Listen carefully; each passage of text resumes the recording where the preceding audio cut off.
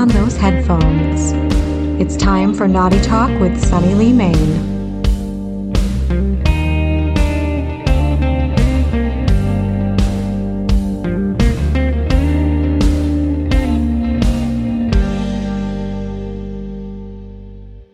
Welcome to Naughty Talk with Sunny Lee Main, the podcast that explores all things kinky in a sexy and inclusive way. This show is intended for mature audiences aged 18 and up, and some listeners may find it disturbing. We believe in risk-aware, consensual kink here on the show, so if you do try things mentioned on the show at home, know that neither the show nor the cast are responsible for any accidents, injuries, legal or property damages that may occur while getting your kink on. Welcome to Season 1, Episode 2 of Naughty Talk. I am Sunny Lee Main, she, her, and I am here with Mac, he, him, again today. We are super excited to kick off the show with a chat about Primal play. And I know we've been talking a lot about roles and identities on the show so far, and Primal is something that's really important to me. It's definitely one of my roles and a part of my kink identity, and I know that Mac feels the same. So welcome back to the show. How are you today? I'm well. Thank you, Sunny. How are you? I'm doing okay today. I should quote you and say, I'm not dead yet, but I am here. So you're a little bit known for Primal play. It's definitely a major part of our dynamic as partners. And I think that a lot of people are curious about it, so I'm excited to talk about it today. So I thought we might just start with sort of defining what even is primal play in our own words. And if you want to just also comment on whether you really feel like it's more of a kink or more of a role/identity. I think for me personally, Primal is more an identity, but I certainly can see where some would consider it a kink as well. But for me, Primal play is basically taking all those superior cognitive functions that we humans are known for and setting them aside and really letting that mammal, that beast that's underneath, out to play. Sure, and it's an individual thing, and certainly there are lots of people who engage in primal play as a role play and who enjoy doing that, but I think like you, primal is also sort of a part of my identity. I definitely think that I have a general life view of recognizing that humans are a part of the ecosystem. We are not better than animals. We are just another type of beast. And I think that in primal play, it's an opportunity to sort of let that step forward and to release oneself from human taboos and sort of release yourself from your inhibitions while you're playing. So talking about roles and identities in general, I think that there are some that are specific to primal play. Do you want to list what some of those are? Sure. When most people think of primal play, what comes to mind most is predator and prey. So basically, predator being the D side of the slash and prey being the S side, but there are certainly a lot of others who simply describe themselves as being primal without going into any other role or identifier inside of that. Right. And I think that it's also important to acknowledge that two people who identify as predators might also be in a relationship with each other, or two people who identify more as prey. And for someone like me who really views dominance and submission as a spectrum, I think that there's a lot of space for that within primal play, where some of the play involves physical struggles for dominance, that sort of thing, but you can have two people who are generally on the same side of the slash find that one of them is just a little bit more dominant than the other, for example, and have that be the basis for their dynamic. Yeah, absolutely. That certainly can be the case. Yep. So in our relationship, for example, we both generally identify on the D side of the slash. We both identify as predators. And we also have a sort of caregiver little dynamic to our relationship, but the primal runs all the way through that. And so we tend to think of it as sort of like an alpha pup dynamic where we're both predators, but in our particular relationship, Daddy has a little bit of edge on the D side of the slash. The bigger, badder predator. Yeah. Certainly, every dynamic is going to be different. And certainly in our given dynamic, where we're both predators, from somebody looking to the outside, we're both big, bad predators. But from inside of our dynamic, I'm kind of a little more on the dom side of things than you are, but I know I still wouldn't classify you as being submissive, for sure. Right. I'm really not. We've talked a lot about my kink roles on the show so far and how generally I am on the D side of the slash almost all the time, but that, I am polyamorous and I do have one relationship with you in particular where you are my personal dominant. So that's sort of where it comes from. And I find that it is a very playful and bratty sort of dynamic. And mostly that edge comes from being able to physically enforce those limits. Like if we draw a line in the sand, it might come down to a primal wrestling or primal sparring match. And if it comes down to a physical test, because in a mental test of wills, we are going to be deadlocked for a very long time. But when it comes down to a physical test of wills, Daddy is going to win. And so that's sort of how that works for us. And I definitely think that we have a sort of pack dynamic. So what is all this business about primal packs? Do you want to say a little bit of something about that? Sure. But I'm actually going to kind of rewind just a little bit and say, honestly, I think that in a mental struggle between the two of us, I will actually be honest and say that you probably would win that. But yeah, when it comes to physical competition, certainly, I'm not too worried about that. It's funny that you say that.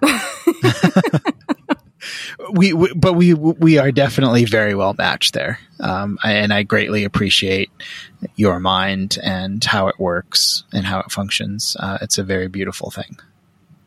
Aw, you're going to make me feel all mushy while I'm trying to record the podcast. That was a nice compliment.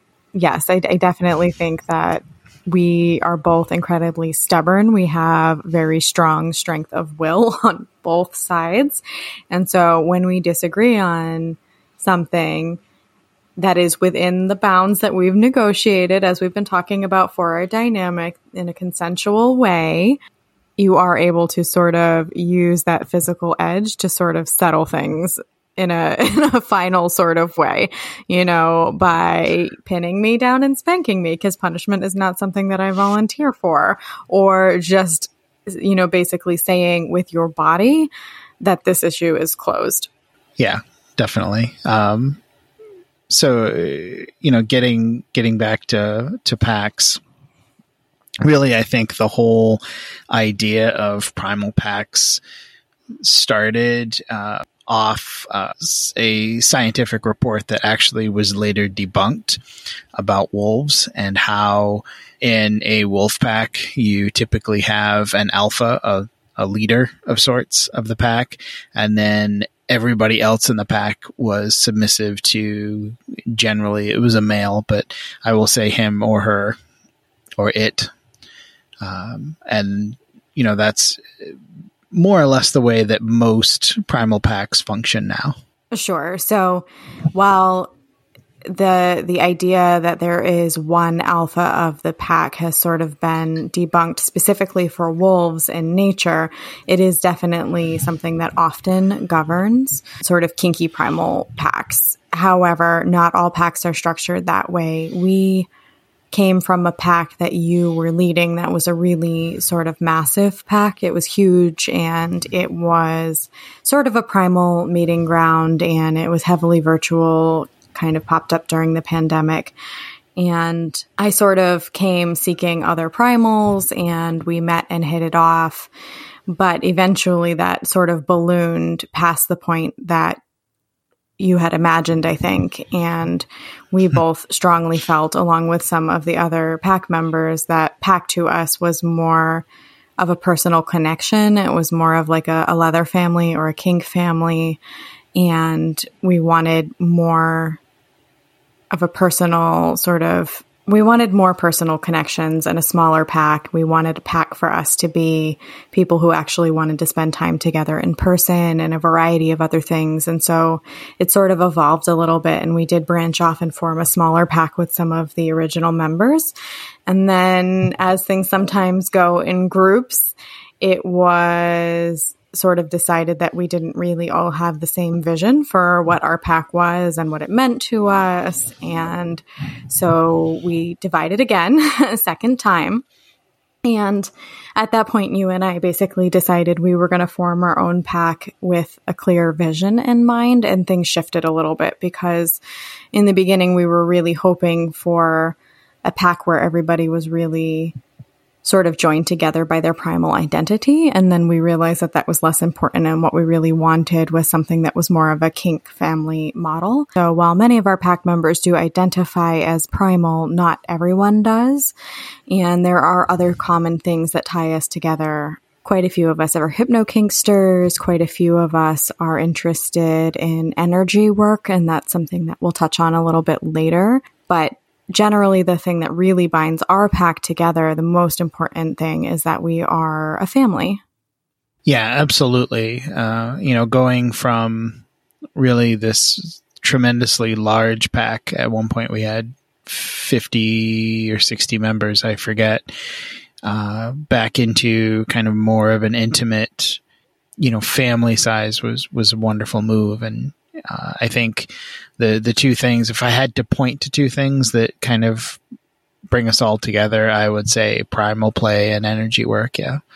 But it's definitely a wonderful experience to be part of a very close-knit group of individuals who come from a variety of backgrounds.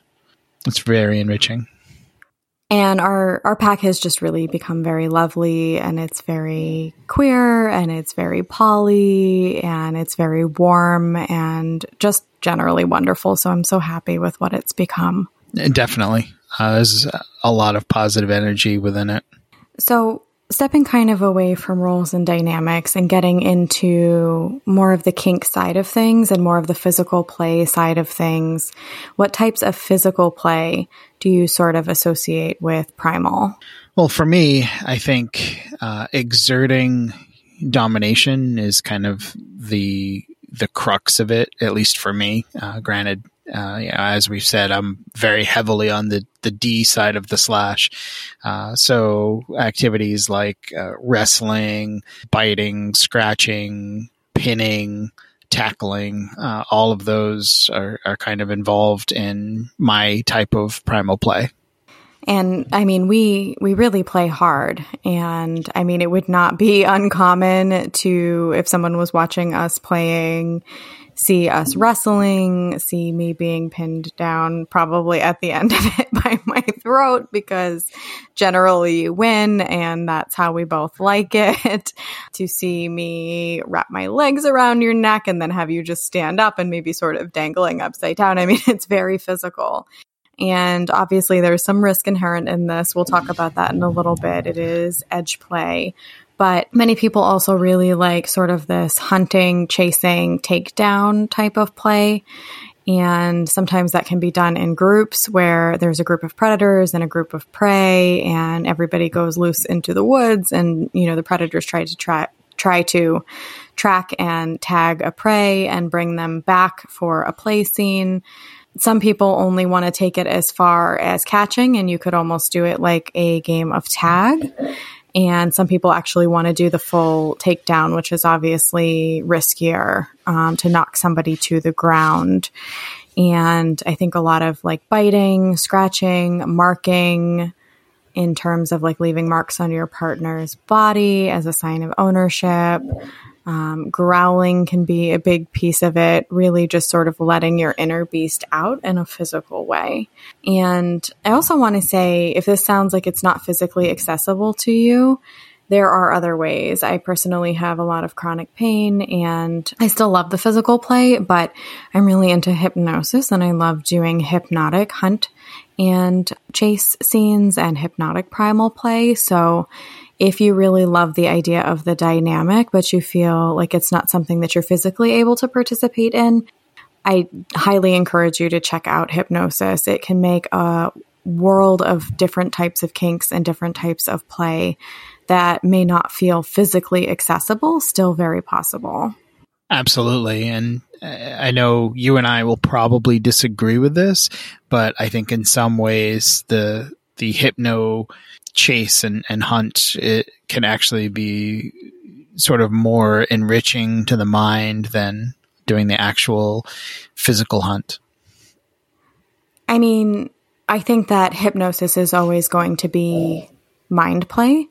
And so it really depends on what you're looking for. Like a lot of people who do primal play are really seeking that adrenaline rush, that testing of their physical limits, testing of their body against a partner, against the elements. So there are definitely things that people get from the physicality of it. But if what you're really chasing is the headspace, and that's the thing that you care about the most, then certainly you might even prefer the hypnotic play. Yeah, absolutely. So let's circle back to the physical play, because I know we've talked a lot about hypnosis separately, but I want to get back to kind of the physical stuff and the risks that are involved. So, I mean, some of the things on my list are getting lost, exposure to the elements, injury during sparring. Do you want to say a little bit about safety tips and negotiation? Yeah. So, as Sunny pointed out earlier, it is edge play.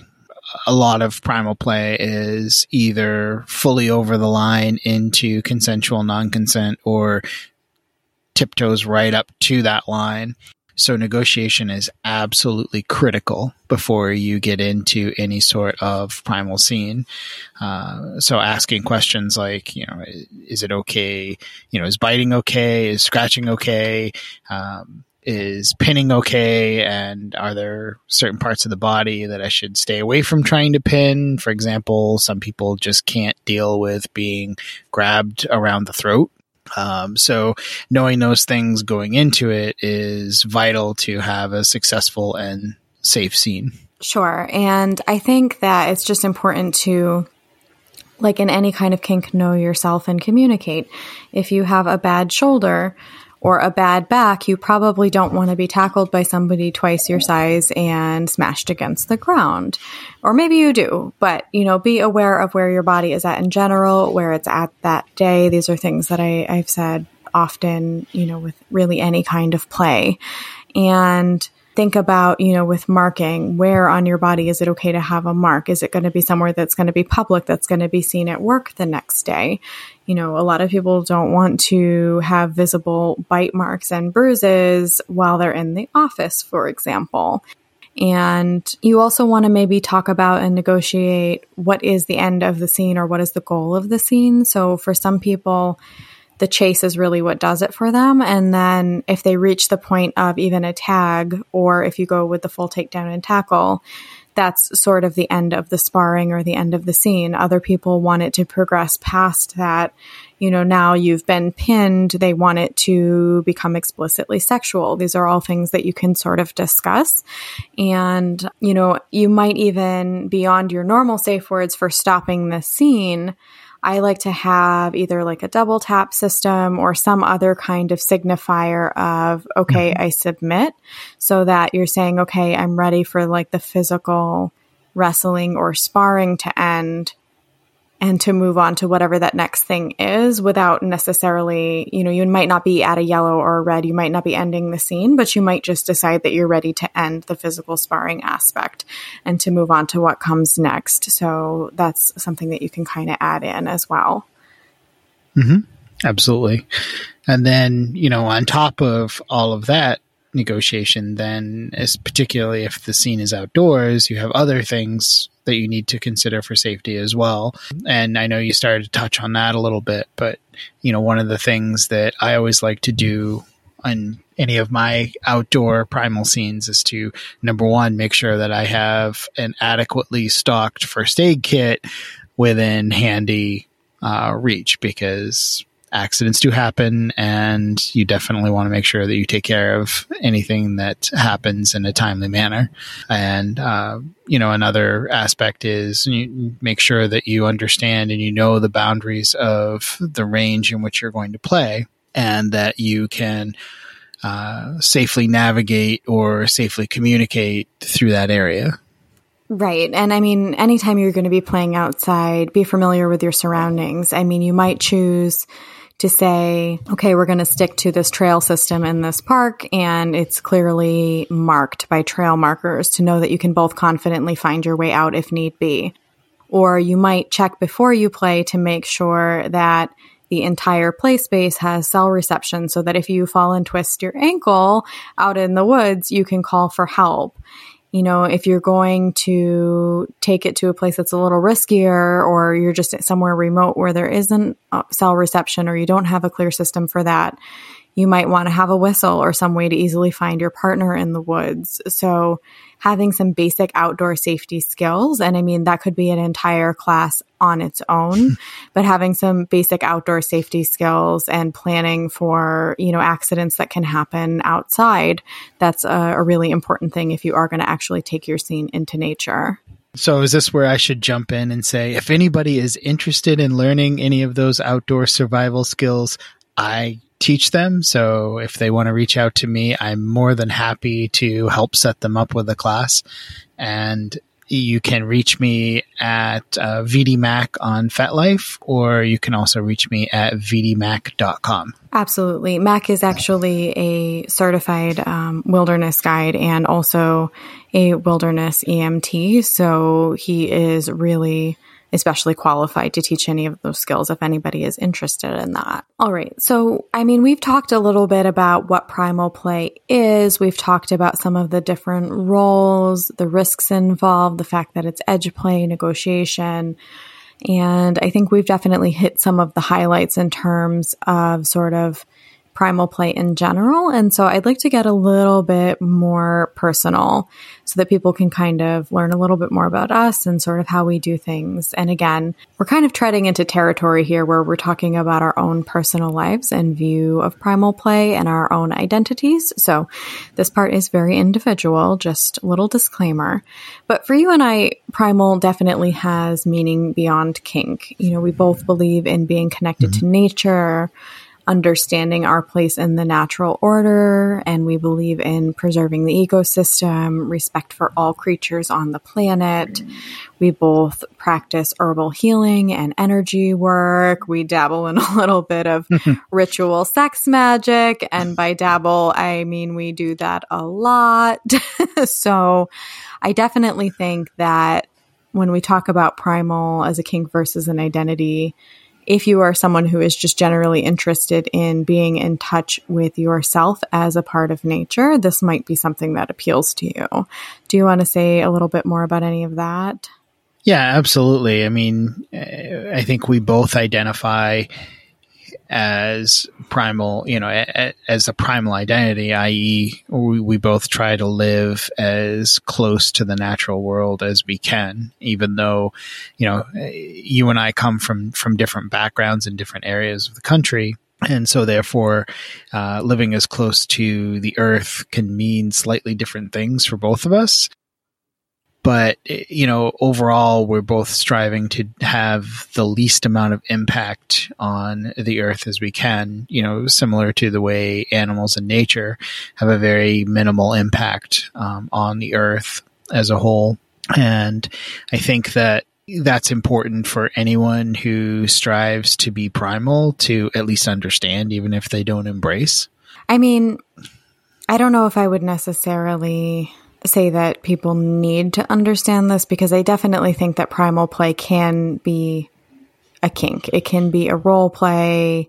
people can do it, but I don't think personally that I would find as much meaning in it if I took that approach.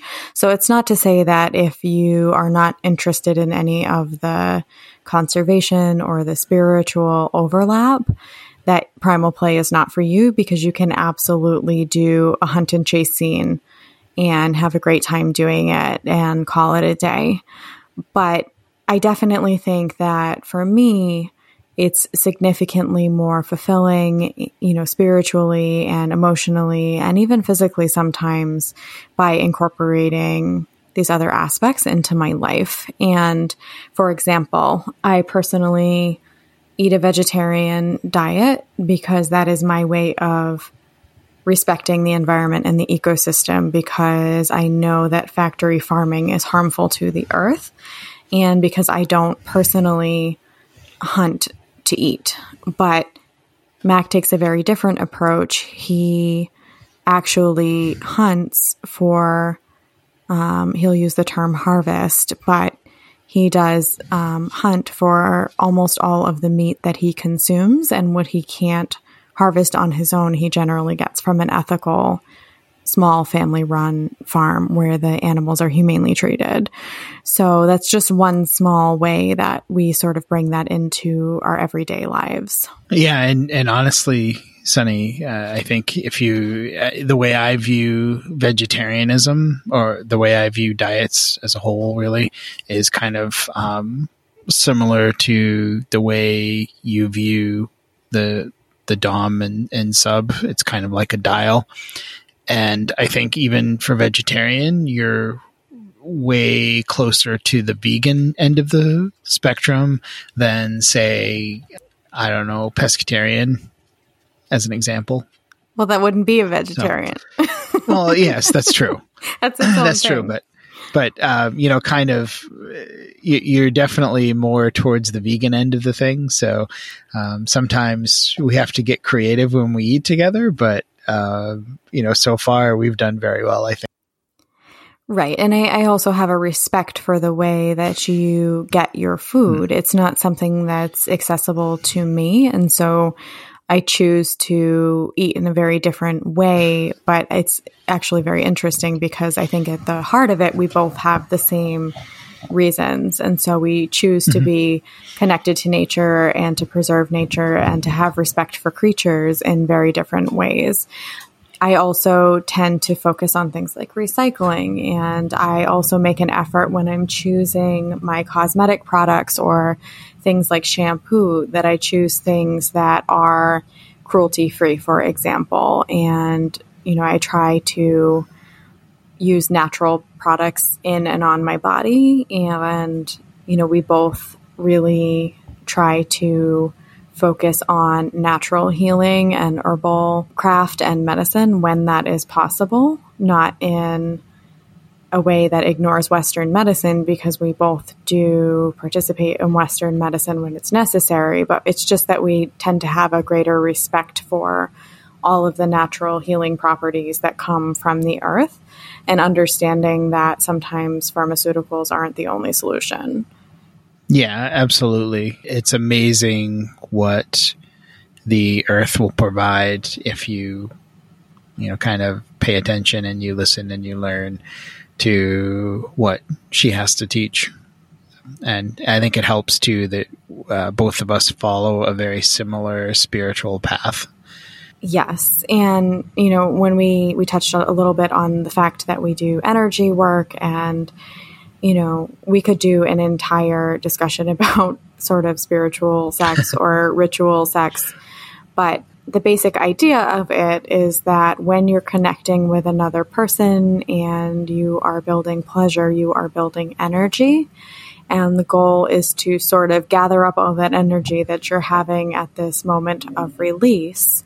And when you release that energy back to the universe, you're sending with it intent to manifest your goals.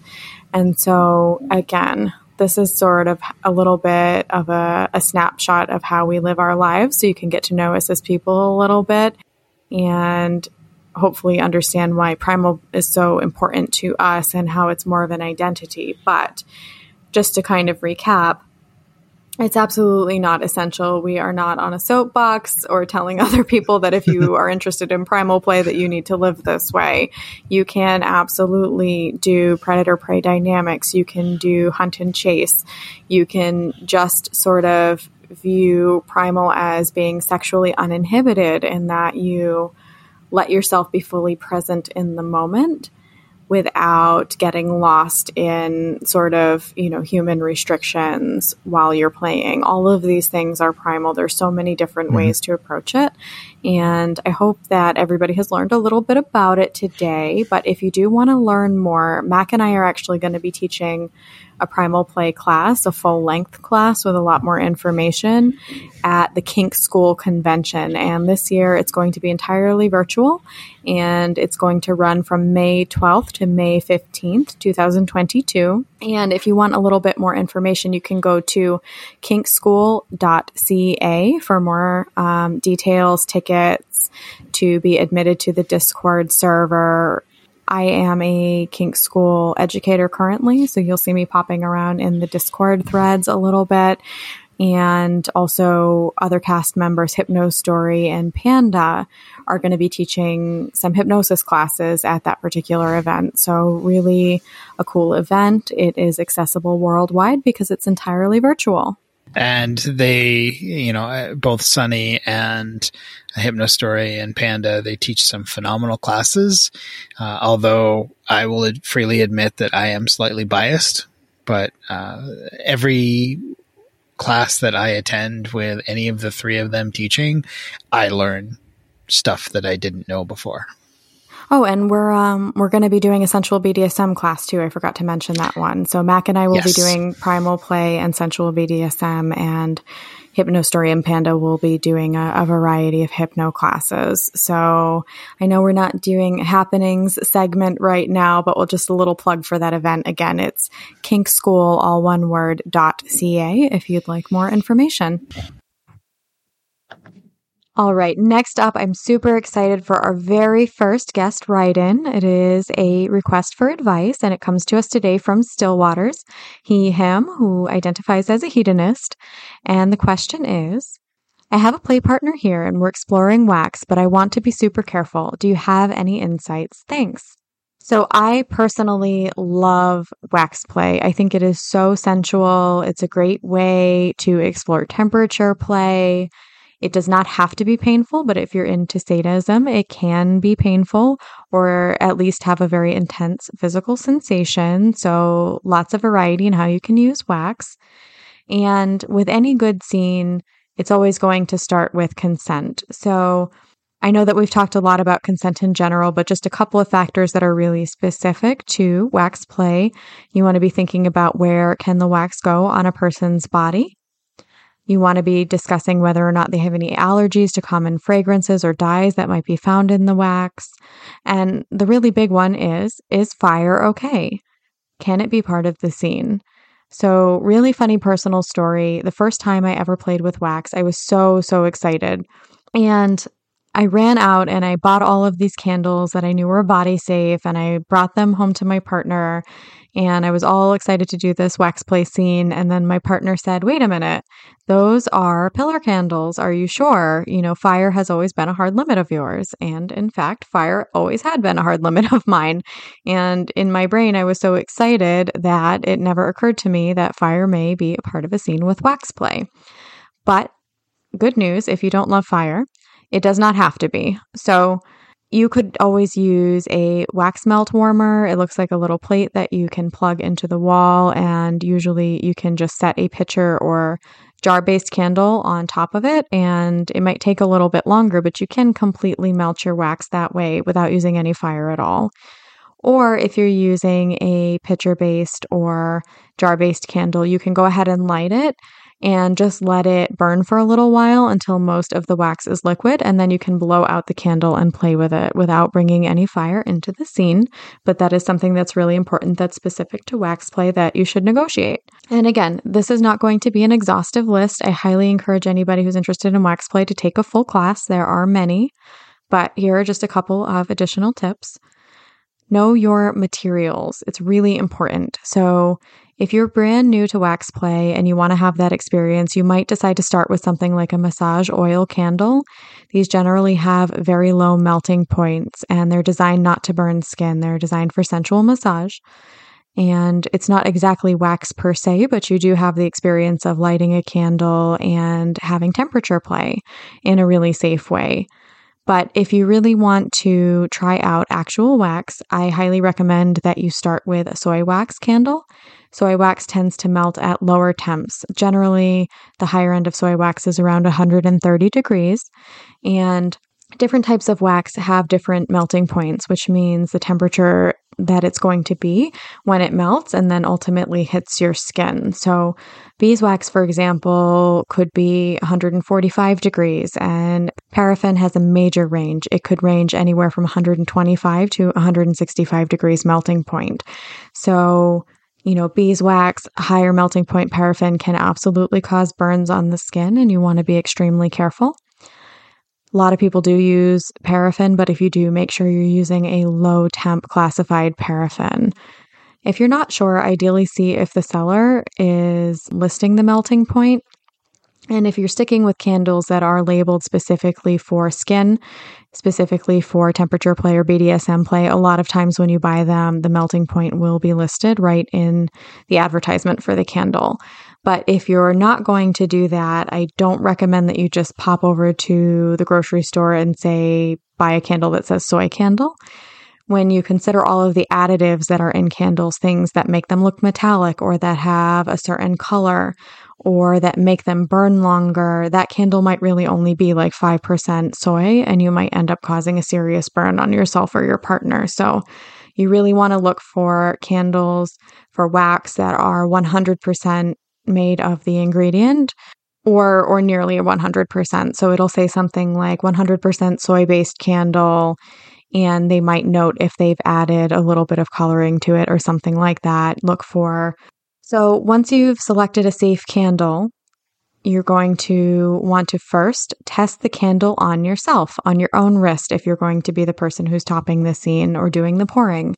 You never want to use any kind of toy really on a partner that you haven't tried on yourself. So I recommend testing it just on the sensitive skin on the inside of your wrist first. And then you can also do the same with your partner and actually allowing some time to see if a reaction develops to make sure that there's no damage to the skin, no reaction before you are putting the wax all over the place.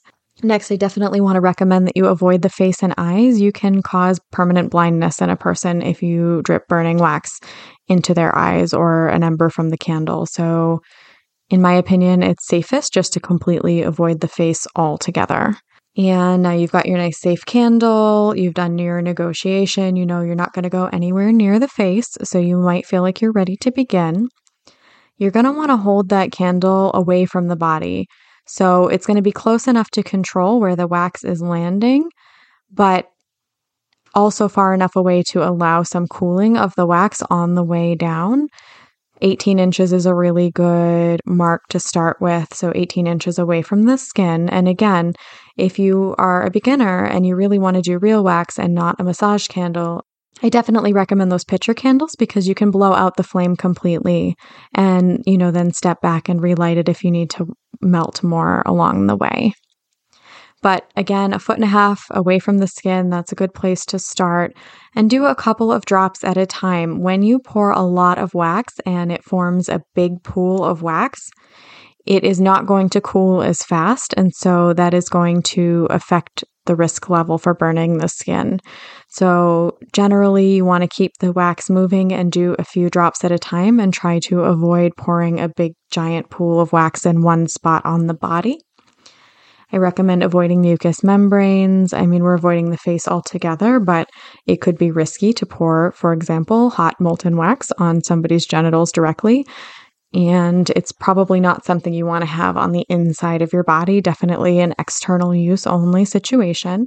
And so once you get going, you're doing your small drops. I would recommend that you start with areas such as the belly or the thighs. Or, talk to your bottom and find out what areas they find to be the least sensitive and what areas they find the most sensitive, because this can vary widely from person to person. So you might want to start with, for example, their arms or legs or belly before you're, for example, pouring that wax onto their nipples. And then, when you're done with your scene, removal is actually something that's really important. And just a word of caution, if you're going to start with something really safe like a massage oil candle, think about the effect of oil and water. You're really going to want to remove as much of that as possible from the skin before you jump in the shower, because it will turn your bathtub into a slip and slide, and that can be really dangerous from someone who has experienced that personally. So you really want to get a plastic or a wooden scraper tool of some kind. I would recommend against anything that's very sharp, because you don't want to cut the skin, but you can use anything. I mean, it could be something like a hotel key card, for example, and you want to just sort of scrape or peel away as much of the wax as possible before you go ahead and jump in the shower. And for some people, the sensation of having the wax removed is actually really pleasurable. And so the wax removal can also be a really nice part of your complete scene. And once you've managed to get all of your wax removed, you're going to want to do some aftercare. This is something you might also want to talk about during your negotiation in the beginning. I didn't mention that, but it might be something that you talk about in advance. And, just checking the body over, looking to make sure nothing looks inflamed or burned. And if anything requires first aid, making sure you're applying first aid in addition to any emotional aftercare that you might have discussed. And so again, this is not by any means a completely comprehensive class on wax play. I definitely advise that anybody who's interested in that, go ahead and take one. There are so many available, and a lot of them are even online now. Or go ahead and read an article about it. You can find lots of publications online that go into significant detail about safety for wax play.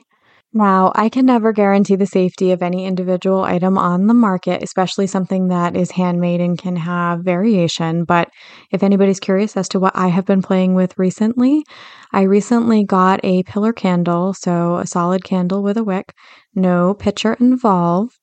And it is a soy paraffin blend with some color added to it from Etsy, and came from the shop Kinbaku Studio, Kinbaku Studio, one word. And I chose the low temp wax play candle, and I started with the pink one and had such an enjoyable experience with it that I just actually ordered 3 more colors. So I'm excited to try those as well. And with more pigment, it can actually increase the temperature. But the one that I tried in particular was really pleasant. It was a nice warming sensation on the skin, and I had a really lovely scene with my daddy. It was intense, but my skin is very, very sensitive personally, and I was not burned, and I didn't have any type of allergic reaction. So I was really impressed with that candle. And again, it's a blend of soy and paraffin, but it is specifically a low temperature candle intended and made with the intent of using for BDSM play, if anybody's curious about what I've been using.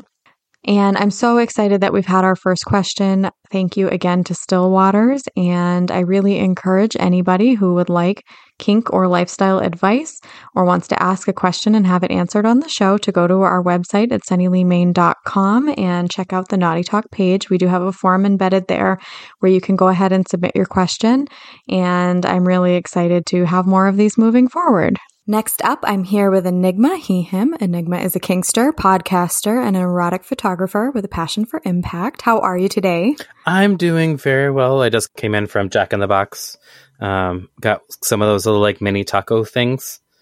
They're a little addicting. It's a problem, but that must be a West Coast thing. Is it a West Coast thing? Oh, that's unfortunate. Yeah, I maybe they open it up over here, but yeah, the little the mini tacos, and they have the dippings. Oh, it's terrible for me, and it's not helping my not being fat, but it's a fantastic snack after a long day of work. Excellent. Well, that's one of the reasons I'm excited to have you on the show. A little bit of East Coast, West Coast culture stuff that can be really fun. But since you're on the show for the first time today, we've been talking a lot about kink roles recently, sort of kink identity. Do you want to just tell us a little bit about you in terms of that? Sure, I can definitely jump into that. I identify as a top-heavy switch. For me, on the top side, that's generally speaking how I approach the lifestyle and scenes and relationships with people. I identify as a daddy dom, generally speaking. I am a sadist, but I'm also a very nurturing person. So, I like to, have a fun little impact scene like we're going to talk about. I like having a little sadist fun, but afterwards, like, I also like to cuddle. And I've interacted with a lot of like littles, and I love like coloring time and that sort of like nurturing situations. And then on the sub side of the thing, I haven't been exploring that too much, but I've definitely been getting to that in the last couple of years. And I don't really have a specific role for that, but it's just been kind of an exploration of what I'm into and what I like in that side of things. Cool. So you're exploring a little bit, but mostly on the D side of the slash. Yes, I definitely identify more as a daddy dom than anything else. Excellent. And I actually really like the comment you made about sadists being sensitive. Sadists have feelings too, I have a little sadistic streak myself, and I sometimes even like to be sadistic in little space. So people are often weirded out by that. But I'm glad you said that. But really, we were going to talk a little bit about impact today. So let's start with the fun bit. Why do you love it? What do you get from it? Do you give it, receive it? So I've only received it a couple of times. Again, kind of exploring the bottom side of things. I've only done it once or twice, so I don't actually know what I think about it yet. Like, I kind of liked the feeling, like the tingling and the bruising afterward, but like in the moment, like I'm not sure if I like that sensation yet. But as a top, I really enjoy getting into using different kinds of toys. I love pervertibles. I love kind of toys where you can just use like a kitchen spoon, or can use like a book, turn it into a paddle, and that's now a toy. Like, I love using different unique things that like are going to impact and make different kinds of sensations, different kinds of pain, all with these things that you can find at the dollar store. Like I just love doing like different kinds of sensation play while I'm doing impact and that sort of play. Yeah, I definitely have DIY toys on my sort of list of topics. And so I'm glad you mentioned that. I was hearing somebody talk about the other day using, like those really long marshmallow sticks for like campfire roasting, and how much they loved those. But, things like spatulas. And I actually have been playing with bubbles a lot recently with a friend of mine who's on the show, Panda Pet. And after we got done playing with the bubbles, I was looking at all of those like round sort of bubble wands that have like ridges and different textures. And I was thinking those look like really excellent DIY impact toys. When your brain is sort of perverted and you start to look around, all sorts of things start to look like toys. Oh, goodness. It's such a problem. Like, literally my favorite paddle is a cheese board that I got from Target. And I just happened to walk in, and like I was in a particularly like domly mood when I walked in. I just happened to walk through the kitchen aisle, and I saw this cheese platter thing with a perfect little handle, and it's still one of my favorite paddles. Like it even has a name. It's called the Finale, because usually for like your standard bottom, it's usually the last toy we use, because it's a very like thick, heavy wood. It's such a great toy, but it's a cheese tray. That's it. I think my favorite DIY toy, I got this thing on Etsy. So I didn't do it myself, but somebody on Etsy did it themselves.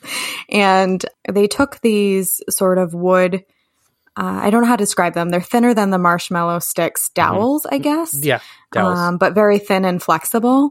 And then sort of gathered a bunch of them together and wrapped it in basically tape around the handle and made sort of a handle for it. And so when you swing it, it makes this really nice sort of whooshing noise through the air. And it makes a really satisfying, loud smack noise against a butt. But it's actually more of a warm-up toy. They call it a whisk. And so it's like really fun for sound effects, but is really pretty user-friendly for somebody who's a little bit of a beginner, or somebody who is, because it's sort of more evenly distributing the impact than something like a single cane. Right. So that was my most fun new. You mentioned fun sounds. I have this like length of like thick rubber tubing. It's like, I don't know what it's from. It came from like a scientist person that I know who just like, they were throwing this like tubing away and they were like, can I have some? And they cut it off into like a couple of foot lengths and then like gave them out. Like, it is one of my favorite toys because it's hollow, but it's a very thick rubber. And so when I hit it, there's this very satisfying like thunk sound, and it confuses the shit out of bottom because like I start hitting it and they hear just this like dunk dunk dunk dunk that like they weren't expecting from a toy. It's absolutely fantastic, and like it stings, but they're like, wait, no, that's like thick. I love mind fucking with my toys. It is absolutely fantastic. Well, since this is our Kink 101 segment, let's just kind of dive into that a little bit. Yeah. So you said sting. Do you want to talk about stingy versus thuddy? Because that gets thrown around a lot in impact play. Absolutely. So stingy, generally speaking, it's going to be thinner toys, lighter toys, like with a flogger, the part of the flogger where all like the strands of material, that's called the falls. And the falls of the flogger are going to be a lot thinner, a lot smaller, a lot lighter. And basically it's stinging because all of that force you're putting into the flogger is going into a very small, light point. Like I have a toy, it's one of my first floggers that I got off Amazon, and it's called Mr. Stingy because it is just thin, square strands of like suede or something. And it is absolutely one of the stingiest things. And then like on the other end of the spectrum, you're going to have thuddy. This is usually something that's heavier, denser material. A good thuddy flogger is going to be made out of like elk or out of some sort of like thick leather. But then you have toys that are kind of in the middle. I have a latex one or I have a latex flogger where it's thuddy if the temperature of the body and if like it's not too humid. But if it's too humid and the skin's even a little sticky, it'll come in and sting on the skin. And when you pull back, it's like you get another sensation from it. So toys are going to have a lot of spectrums to it. And some of these toys, if you do them if you throw them a different way, that means if you swing them in a different way, they're going to give a different sensation. So that's why a lot of people recommend that if you're going to be like doing these toys for the first time, hit them on yourself for the first time. Like anytime that I'm playing with a toy that I've never touched before, like I just swing it and hit it on my back because I need to see how that's going to feel to the bottom that I'm playing with. I'm so glad you said that. I always feel silly, but any toy that I've ever purchased, I have most definitely struck myself with. Mm-hmm. And I really think that that's a good policy for anything, wax candles, whatever it is. Test it on yourself first before you use it on someone else. Make sure it's a safe toy.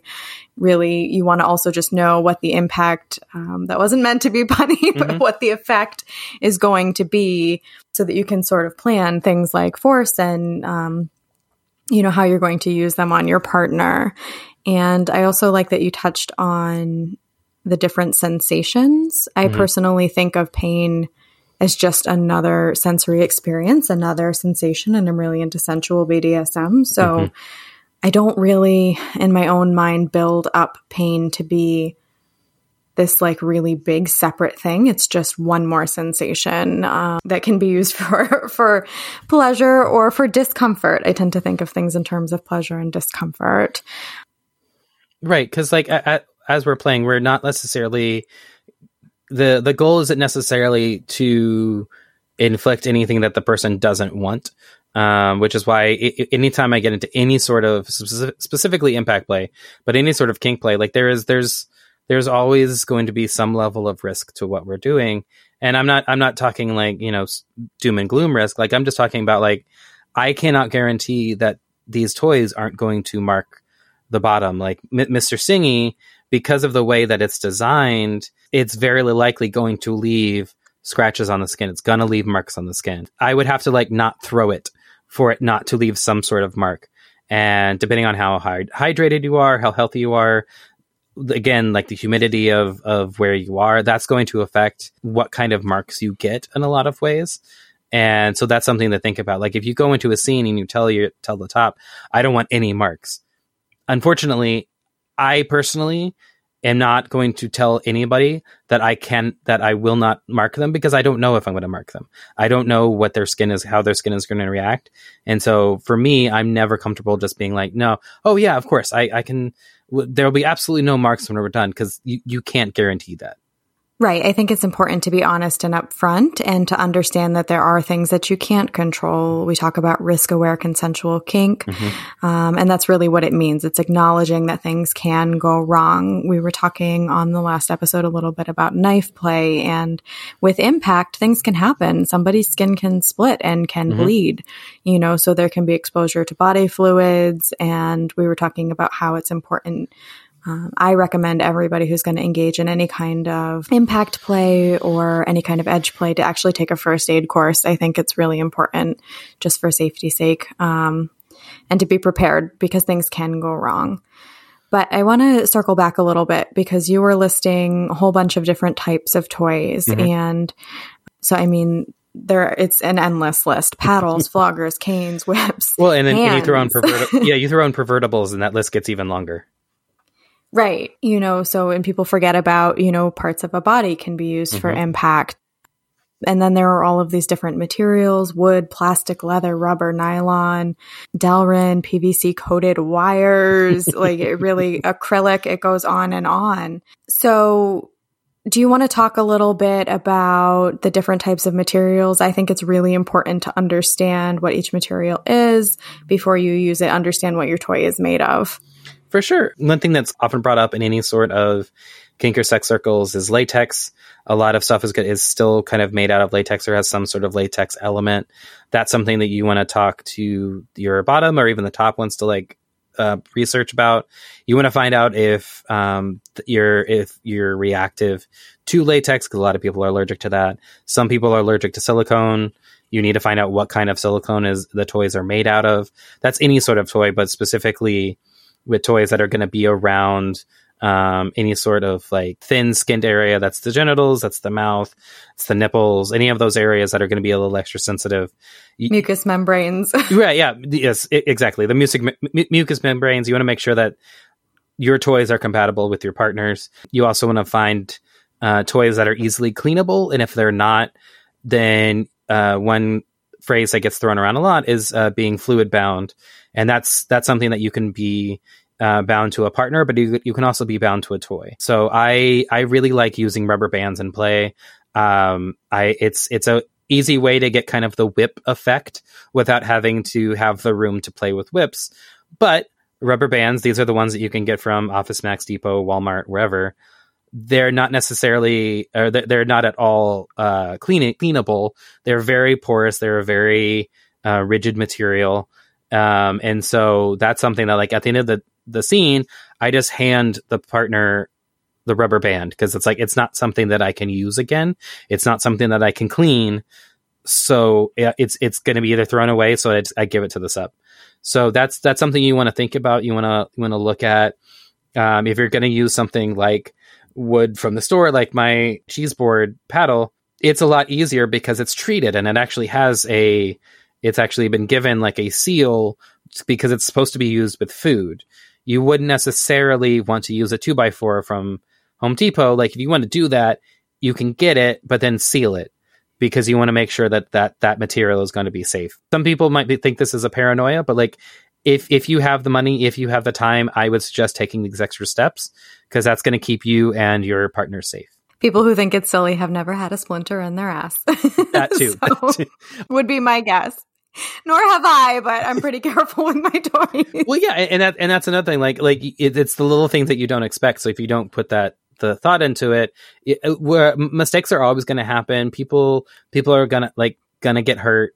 But like we want to do whatever we can to mitigate the risk as much as we can. Absolutely. And, different types of materials have different types of durability. I have seen, especially like on places like Etsy and a lot of the DIY stores, they do these acrylic canes, and that type of plastic resin can shatter, and it can basically form a blade when it breaks. It's very, potentially dangerous if it shatters against the skin. Certain types of wood can splinter, but they don't usually form quite as, I think, a sharp an edge as something like acrylic.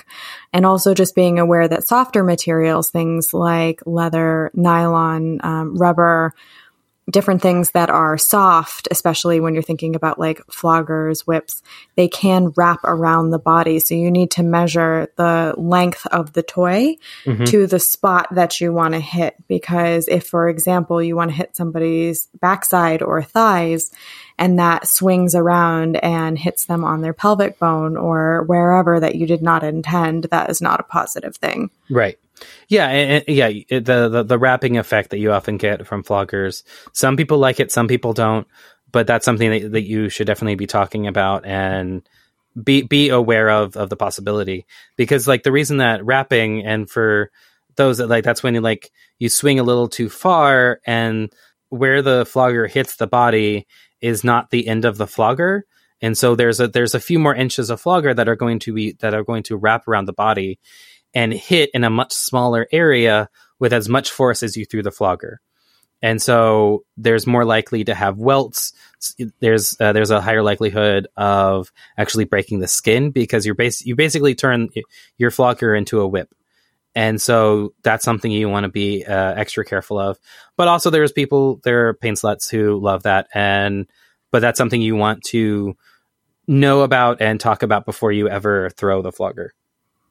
Right. The goal is that whether it's wrapping around or not, you want to be using your toy with intent. You want to know what it's going to do. This shouldn't be a surprise to you at all. You know, it could be a surprise to your bottom if that's something that you negotiate and something that they enjoy, to not know where it's going to land, but it shouldn't be landing in random spots just because you don't have control of your implement. 100%. In my opinion. Oh, yeah, 100%. So you were talking a little bit earlier about temperature.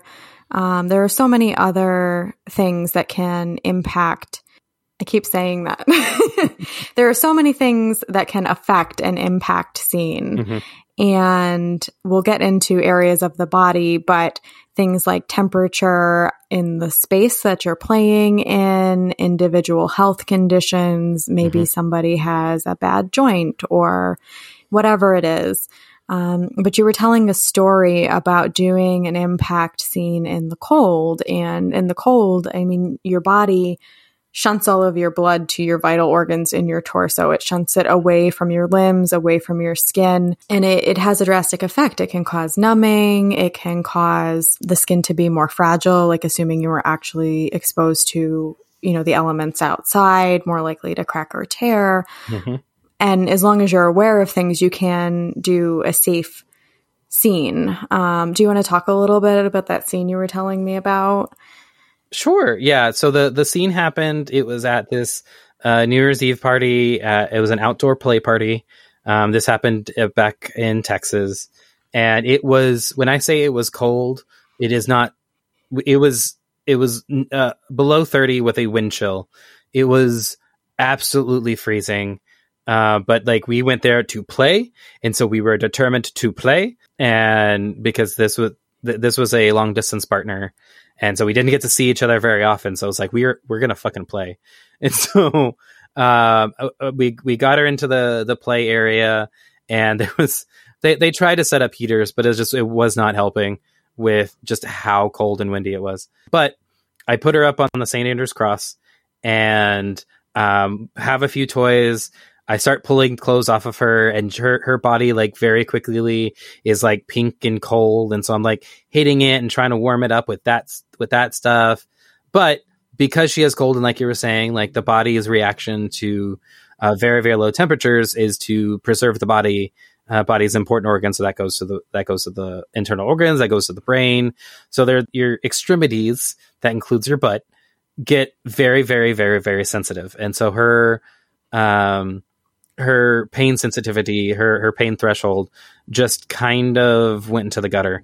And so like the scene itself was not terribly long, but it was very entertaining because she was trying to push herself to take more because she was, a very defiant little, but her body was just like not accepting that and just like telling her how much it hurt. So the scene itself was only maybe 10 minutes. Right. And you can totally plan for that sort of thing and think, okay, maybe I'm not going to strike quite as hard because I am aware of these factors, or maybe the scene isn't going to last quite as long because I don't want my partner to get frostbite on their ass. So with planning, I can I can see how the sadistic streak might enjoy. Yes, my not so inner sadist was definitely enjoying it, but also like I had stashed a couple of those hand warmers you can get from any sporting goods store, but especially around wintertime, and I'd had those like stashed in a deep pocket that I was wearing. And so I pulled those out. And so I was kind of like able to do a little bit of temperature play, but kind of in reverse the way we usually do it, where it's usually ice cubes that we use, but I was using these hand warmers to kind of like give her skin and her body a little bit of reprieve from the cold. But yeah, it's definitely something that if you want to go play in high temperatures, and I would say if you're going to go play in the high heat, that's also a thing you need to consider. Is our bodies are not designed to deal with a lot of trauma, especially in those kinds of environments. And realistically, what we're doing as kinky people is we are consensually allowing trauma to happen to our bodies. And so that's something you need to keep in mind when you're putting your partners already in kind of extreme conditions, and then you're going to do other things to them on top of that. So like the body is going to react sometimes in ways that you're not expecting. And so you need to be thinking about that. So like any kind of kink, the take home message is it's really important to negotiate. You're thinking about the type of toy that can be used, how much force can be used, what part of your body you're okay with having impact on, what are your safe words going to be. I know these sound like really basic things, and this is a Kink 101 segment, but I'll say them again over and over again like a broken record. It's really important to negotiate and also to know your own body, know your limits. I personally have some autonomic dysfunction stuff. My body does not like extreme temperatures. And if I'm overheated, my blood pressure bottoms out and I can pass out. And it takes me forever to warm up if I let myself get really cold. So that scene to me sounds like not my best time. But others can certainly partake in that sort of thing with temperature play, which is a whole separate topic, and have a really fun time doing it if they negotiate. So last thing I want to touch on to kind of close out our Kink 101 segment on impact is that there are all of these body charts floating around on the internet that are supposed to tell you where it's safe to hit. And I personally think they're a bunch of BS, because while there are some things that are valuable, like the fact that joints are more sensitive, that you probably don't want to strike the lower back over someone's kidneys, you don't want to strike the spine, you don't want to strike somebody in the throat, those things are very dangerous. A lot of the green zones, things like forearms, are very bony parts of the body. And so with something like a wooden hard impact toy, you can really cause a lot of damage on somebody's forearm. So, take a look at the charts. If you're new, that's fine. But please bear in mind, it really depends on the type of toy you're using. Do you want to say any more about that? It's definitely something like, you brought it up, communication, negotiation, that's something that's going to be happening throughout the life of a kinkster. Like that's something that is going to keep you safe, but it's also going to keep you in healthy relationships. Like the best kinky relationships that I know and have had have succeeded because of the communication and the constant negotiation with my partners. Like people change, their limits change, their feelings about what's happening change. And so that's something you want to talk to them about. And so as kind of a new person getting into impact play, you want maybe start with those charts, start with like aiming for just the meaty areas. For me, when I first get into a scene with somebody, like the first thing that I do is I just use my hands and I find where the bony parts are. And I do my best to, it's like, okay, there's their hip bone, there's the pelvic bone, there's that bones. And then like, if we're playing with the chest, it's like, okay, like, people's chests are sometimes a little bonier in certain areas. And so that's something you want to keep in mind. But at the same time, like, it's like, okay, those are bony areas. So I may not use, like you were saying, I may not use a cane, I may not use a baseball bat like directly on their chest, but like I have a lightweight kind of warm up floggers, and I have lightweight toys that work great on those more sensitive areas because they're impossible to really hit that hard. And so that's something you want to think about while you're getting into play. But again, talk to your bottom, talk to your submissive, talk to your tops, and understand what toys are going to be used and how they're going to be used. And then y'all can have a lot of fun from there. Yes. And just kind of recapping, know your toys, know the materials that they are made out of, know the areas of the body that are higher risk or more sensitive, know your partner specifically, what is going on with their body in general, what is going on with their body today, use safe words. If you're a beginner, practice on a pillow, use your toys on yourself first, see what they really feel like, and, go slow.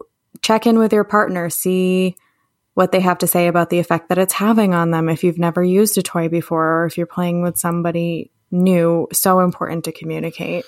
Absolutely. Just keep communicating and talking, and you'll find that sweet spot. All right. Thanks so much for having this talk with me. I think it was a really important segment to do for people who are new, and also for anybody who wants a refresher, or maybe somebody who is a lifestyle veteran but hasn't really done a lot of impact. Absolutely. And even if you're a veteran, like you were saying, like getting back in touch with those beginner elements, like that's what keeps us safe. That keeps us as healthy players. Absolutely. And I hope you're going to be on the show again soon. Sounds like a plan. Thanks as always for listening to Naughty Talk. Our show is available on most popular podcast platforms. For updates, to submit a request to be a guest on the show, to write in with questions for our hosts, or request lifestyle advice, head over to the show's page at sunnyleemain.com. You'll also find information about my novels, including my Turn the Key series, which are dark erotica with themes of hypnosis, BDSM, and sometimes a little bit of magic. All books feature different kinks and are queer inclusive. I hope you've enjoyed the show and you join us again next time.